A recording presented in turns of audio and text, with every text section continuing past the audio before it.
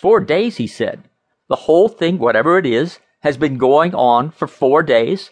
5, said von Holtz nervously. It was only today that I thought of you, Herr Reams. The Herr Professor Denham had praised your articles highly. He said that you were the only man who would be able to understand his work 5 days ago. Tommy grunted. If he's been in danger for 5 days, he said skeptically, he's not in such a bad fix, or it'd have been over. Will you telephone for a repairman? Then we'll see what it's all about. The lean arms began to wave again as von Holtz said desperately, But Herr Reams, it is urgent. The Herr Professor is in deadly danger. What's the matter with him? He is marooned, said von Holtz. Again he licked his lips. He is marooned, Herr Reams, and you alone. Marooned, said Tommy more skeptically still. In the middle of New York State? And I alone can help him? You sound more and more as if you were playing a rather elaborate and not very funny practical joke. I've driven 60 miles to get here. What is the joke, anyhow? Von Holtz said despairingly, But it is true, Herr Reams. He is marooned. He has changed his coordinates. It was an experiment. He is marooned in the 5th dimension. There was dead silence. Tommy Reams stared blankly. Then his gorge rose. He had taken an instinctive dislike to this lean young man anyhow. So he stared at him and grew very angry, and would undoubtedly have gotten into his car and turned it about and driven it away if it had been in any shape to run.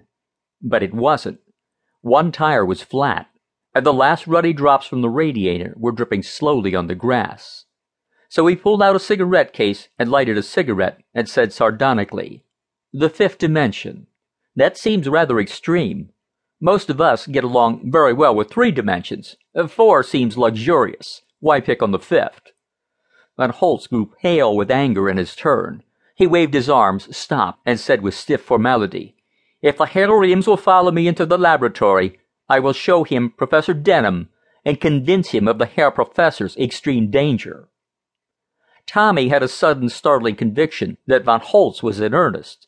He might be mad, but he was in earnest. And there was undoubtedly a Professor Denham, and this was undoubtedly his home and laboratory. I'll look anyway, said Tommy, less skeptically. But it is rather incredible, you know.